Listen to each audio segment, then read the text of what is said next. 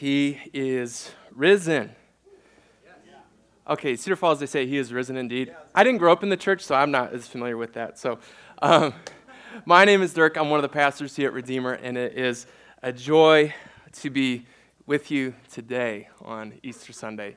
Now, it is Easter. It's also my birthday, which is the first time it's happened, and I'm preaching. And I go on my sabbatical in a couple weeks, so who knows what I'm going to say today. I need some rest, but no, I think it'll be okay.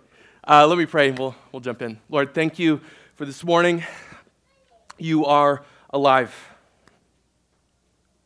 Would that be tangible for your people this morning, in this room, in your church, across the world? You are alive, reigning and ruling. You live within us. You empower us, and you send us. So today, Lord, be full of hope and joy, peace, and satisfaction in you alone. It's in your name that we pray. Amen. All right, so today we celebrate. So if you're here Friday, it was pretty gloom, like no lights up here. The songs were pretty heavy. The sermon, also pretty heavy, yet the Easter Bunny was out there and there were photography and all that. It was kind of a mismatch. That was not planned on our part. So yes, Friday, the death, the torture of Jesus, the reality of our sin and God's wrath. Then you have Holy Saturday, which isn't really talked about or celebrated as much. And it's this in-between day, this period of silence. The body's in the tomb. God is seemingly silent, but at the same time, he's still present.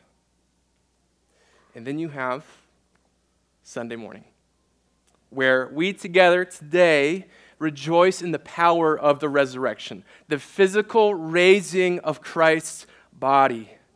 The tomb is empty. There's no more reason to grieve for him. He's alive, reigning, and ruling. So today, my goal is that this sermon would be short and sweet, and then we're going to baptize, and then we're going to sing like crazy. So, are you with me? Yeah. Awesome. So, 1 Corinthians 15, 1 through 22. I'm not going to reread everything. A lot of this is just going to be a springboard for where we're going today. So, if you were here a couple of weeks ago when I last preached, I was in 1 Corinthians 13 talking about the way of love. And what I was going into there was about this status, what the church in Corinth was like. And so if you were to look through the New Testament, it is the messiest church you could possibly be a part of. A long list of stuff that's going on that Paul is addressing early on in this letter. And he's at this point now where he's doing this. He's reminding them of the gospel of which they believe and to which they have unity. He's saying this: the gospel which you received, in which you currently stand, and by which you will be saved. He's talking about a past, present, and future gospel that applies to all of it, all of life. And it is of first importance. Look at verses 3 and 4. He says, "For I delivered to you as of first importance what I also received, that Christ died for our sins in accordance with the Scriptures, that he was buried, that he was raised on the third day in accordance with the Scriptures."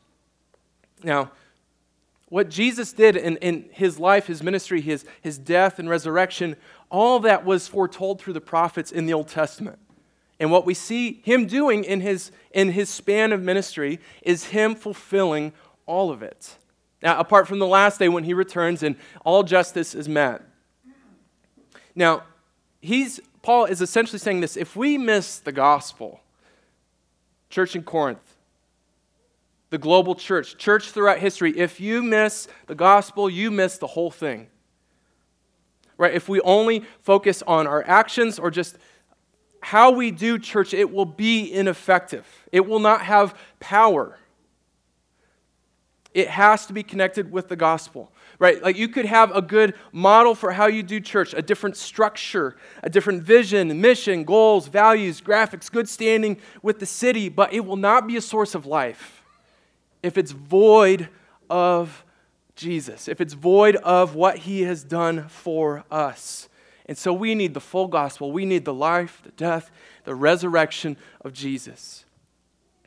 This is our source of power, joy, peace, love, and hope. And what we're focusing in on today is that we need the resurrection. Because if there's no resurrection, it's all FUBAR. It's all for nothing. If there's no resurrection, death still reigns. Jesus is still in the tomb. There's no new life, no new identity, no new purpose. We are still in our sins. And so 2 things I want to cover today, hopefully quickly. Jesus is alive, and Jesus has made us alive. So, Jesus is alive. What does it mean that he is alive? Let me flip to Ephesians 1, verses 18 through 23. We're going to read through this here in a little bit. What this monster of a passage is getting at is Paul is praying for the church in Ephesus and the church for all time, that God the Father would give us wisdom and revelation, so clarity to see the glory of the resurrected Jesus. So let's look at this, verse 18. Having the eyes of your hearts enlightened so that you may know what is the hope to which he has called you. What are the riches of his glorious inheritance in the saints? And what is the immeasurable greatness of his power toward us who believe? According to the working of his great might that he worked in Christ when he raised him from the dead and seated him at his right hand in the heavenly places, far above all rule and authority and power and dominion, and above every name that is named, not only in this age, but also in the one to come. And he put all things under his feet and gave him as head over all things to the church, which is his body, the fullness of him who fills all in all. Jesus is now on the throne. He's reigning and ruling above all things. He is worthy. And he has immeasurable greatness of his power toward us who believe, toward us. We're going to get into this a little bit later.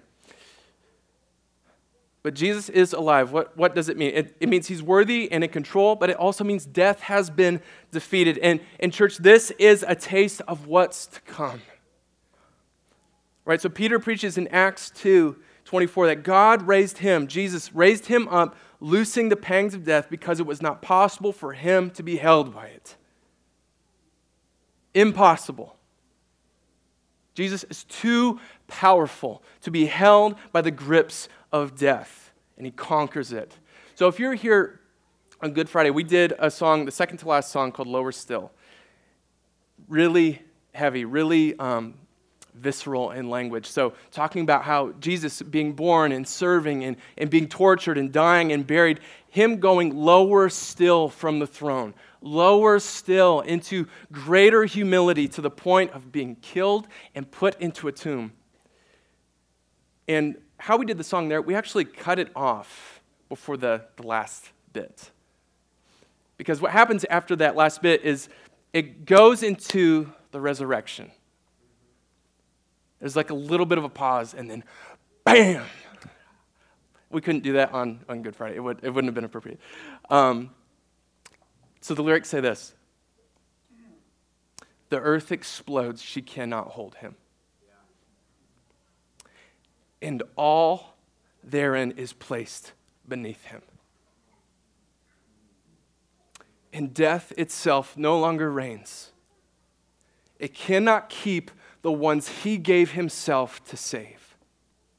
And as the universe shatters, the darkness dissolves. He alone will be honored, and we will bathe in his splendor as all heads bow lower still. Isaiah 25:8. He will swallow up death forever. And the Lord God will wipe away tears from all faces. And the reproach of his people he will take away from all the earth. For the Lord has spoken. Christ's resurrection was the day that death died. And one day, family, one day it will be in full. Because likewise with Christ, those of us who believe, have given ourselves to him, death will not hold us. Death does not have the final say on our lives. Because he has us in his hands. Death is under his feet. And one day it will be no more. How do we know he's alive? How do we know Christ is alive? Let's go back to 1 Corinthians 15, verses 5 through 8. He's saying, if Christ has not been raised, all that we do is in vain. So our faith, our worship, our giving, our serving, our hospitality, our mission, all that's in vain. And then later on in the passage, he says, just eat and drink, for tomorrow we die. Just do whatever you want. If Christ has not been raised, just do whatever you want. Because that's all we have left. But he says, no, in fact, Christ has been raised. I've seen him. I've seen him. He says, Christ appeared to Cephas, Peter, and the 12. And at one point appeared to 500 brothers at once. Most are still alive today when he's writing this. Like, you can go find them and interview them. Then he revealed himself to his brother James, and then to all of the apostles, and then Paul. Like, look at this list. He's saying, you can go find these people, you can talk to them, but look at what they're doing with their lives. These are not people who saw a risen Christ and are now back doing what they once did. They're not going back and just working in the fields, not going back and just doing their normal jobs, living their lives as if Christ had never been raised. No, they are giving their lives for the gospel. They are being killed. He said some of them have fallen asleep. Some of the apostles at that time had already died. Peter was going to be crucified upside down. Paul was going to be beheaded at one point. And then countless martyrs throughout the generations of the church. But he's saying these people have seen him, have touched him.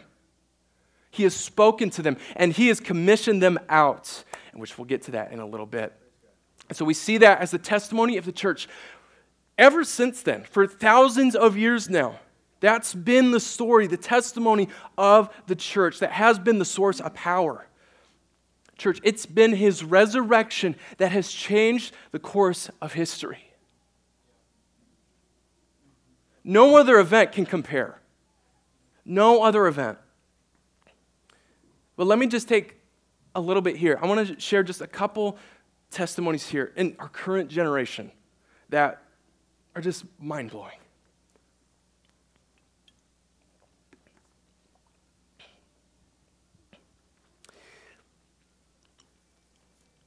See if I can get through these. There was an elderly Afghan woman that ended up in Athens alone. Her children were still in her home country. Each week she would walk into a ministry center, clearly overwhelmed with the troubles in her world.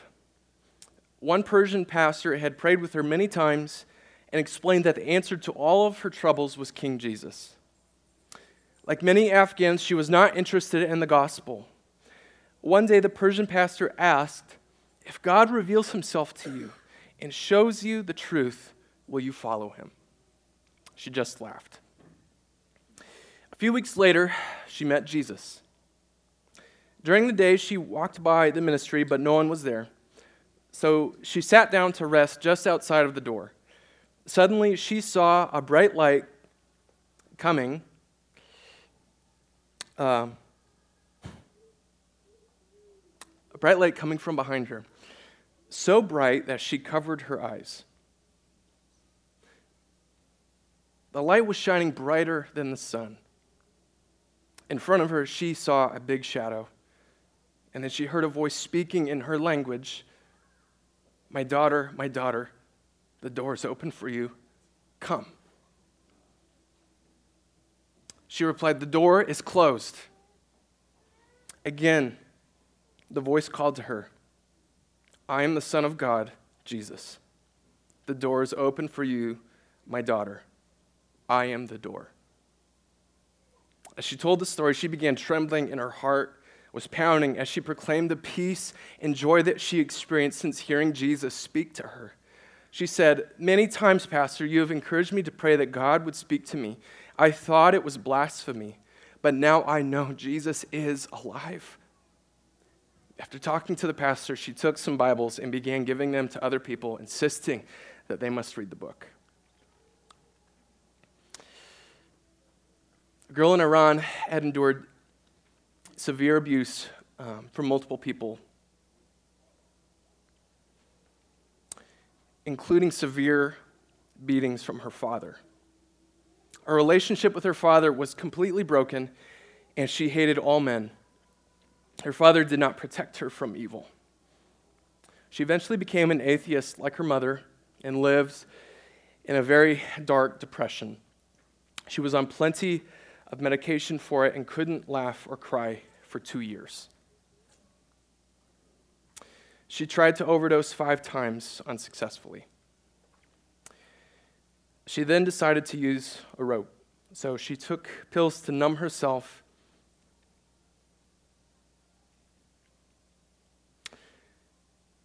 and then said to God, "If you actually exist, I want to physically touch you."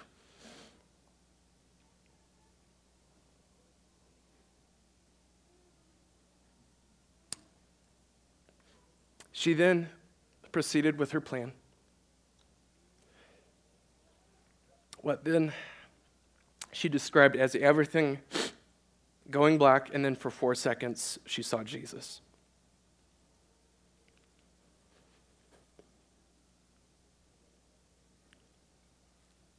She saw that she was on his shoulders, like a child that loves his father. She had always wanted to do this with her father, but never did. She said to him, "Please don't put me on the ground." He replied, "I promise I will always protect you. I won't even let a rock strike your foot." And then began to repeat all of Psalm 91 to her. She thought it was only 4 seconds, but when she came to, she was laid down on her bed. When she stood up, she saw her noose was open on the floor and her neck was black. After not being able to cry for years, she then cried for hours.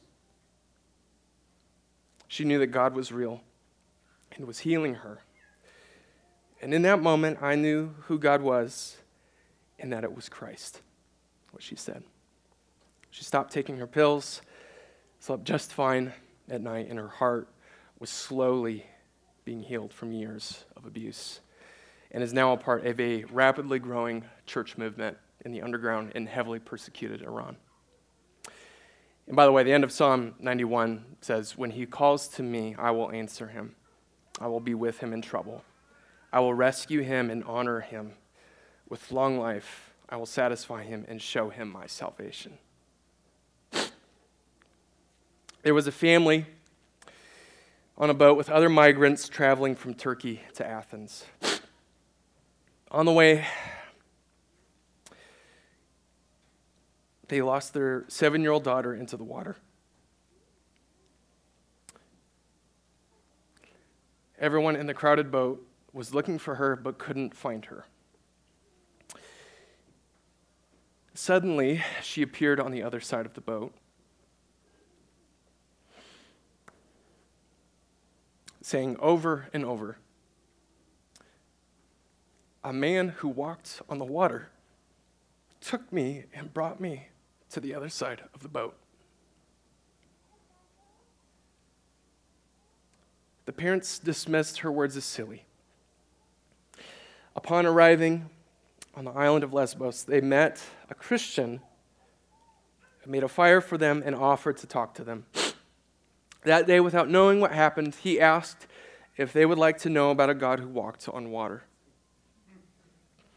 They started crying. The man had never used that illustration in evangelism before, but that morning he felt like he had to. They asked him, "Who are you?" To which he replied, "I'm a Christian." And they said, "What do you mean walk on water?" So he opened the Bible and read the story of Jesus walking on the water. They continued crying. "Our daughter fell off the boat," they explained. "We thought she was crazy because she was dry on the other side."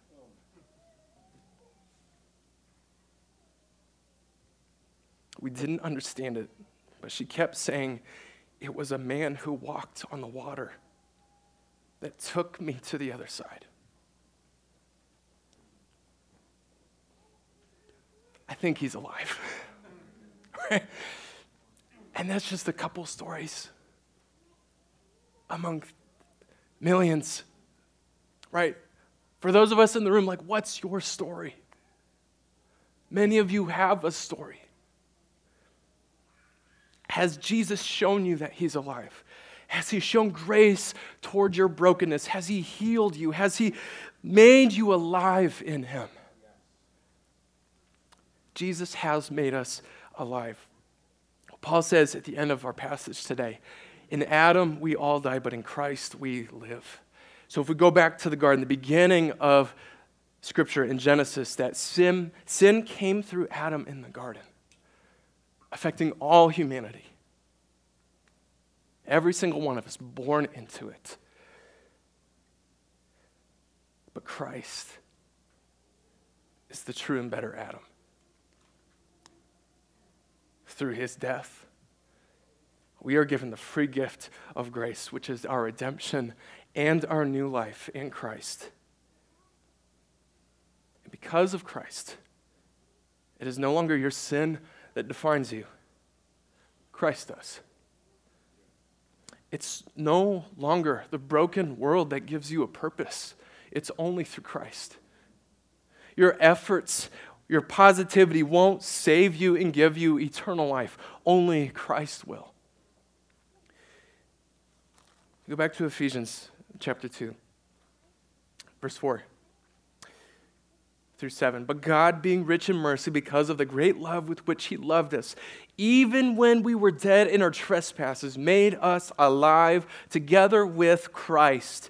By grace you have been saved, and raised us up with him, and seated us with him in the heavenly places in Christ Jesus, so that in the coming ages he might show the immeasurable riches of his grace and kindness toward us in Christ Jesus." He's made us alive together with him. If he is your Savior, if he is Lord of your life, he has made you alive, right? And so he's raised us up with him, and it's kind of almost uncomfortable. He seated us with him. Like, later Paul's like, don't you know that you're going to judge angels, church?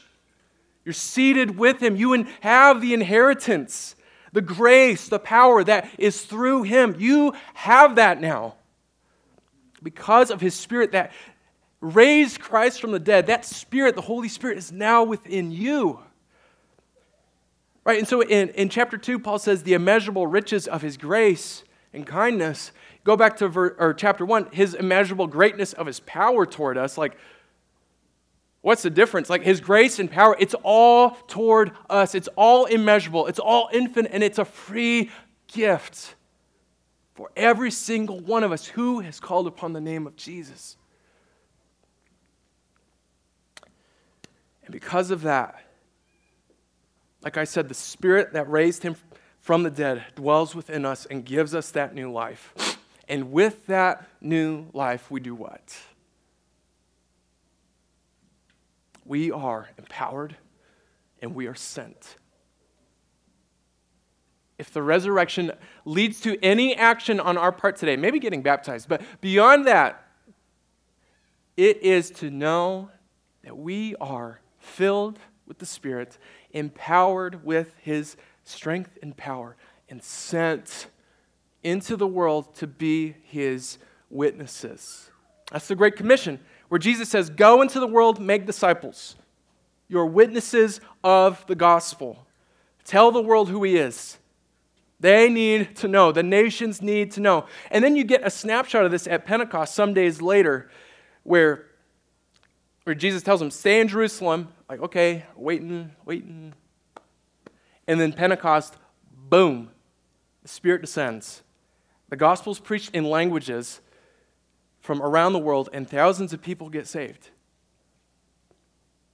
And it's the same time, all of these Jews from all these different countries throughout the known world are there in Jerusalem, and they hear the kingdom of God preached in their language, and where do they go? Back home. And the gospel spreads. And the Spirit moves. And people get saved. People get new identities and new purposes. And so for us here today, to live in that resurrection power, we are sent into this city and to the world to preach and live the gospel in word and power. We love as Jesus loves. We pray for the sick. We minister to the poor, the oppressed, the broken. We serve the city. We love our enemies. We speak truth against lies and the demonic. We see worship as a weapon against darkness and a celebration of who Jesus is and what he has done, and to let the watching world know that Jesus is alive. Would we be a church that the watching world would see that they live as if he's alive? Because we can be a functional church that acts and lives out in a way that he's still in the tomb. Dreary. Rules. No life. No joy. But would we be a joyful church, compelled and empowered by the resurrection? Would that be us? Is that what you want, church?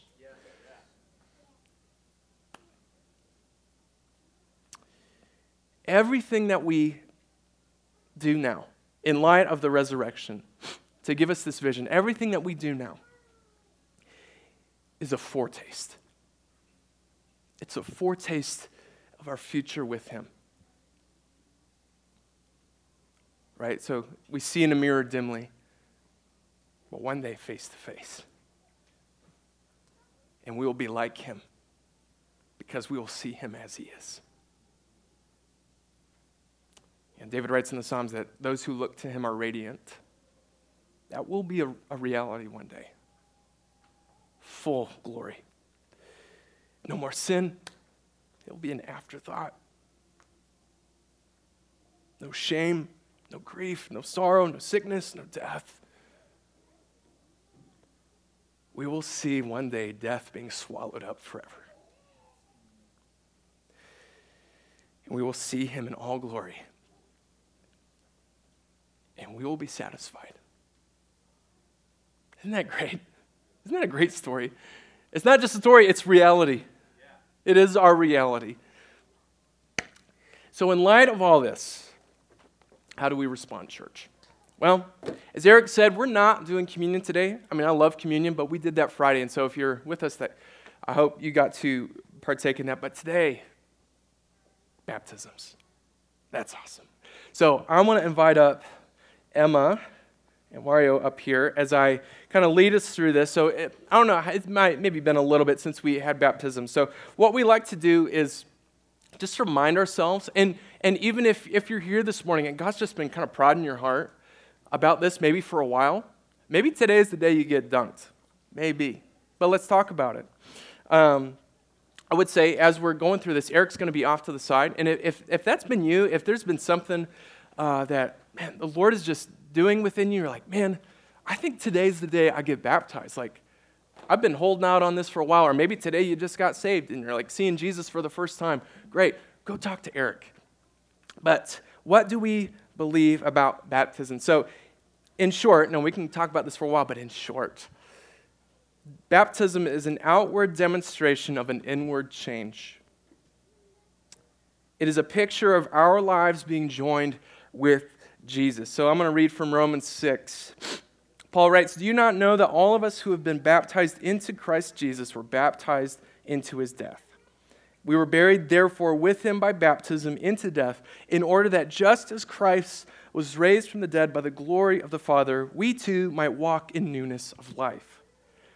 For if we have been united with him in a death like his, we shall certainly be united with him in a resurrection like his.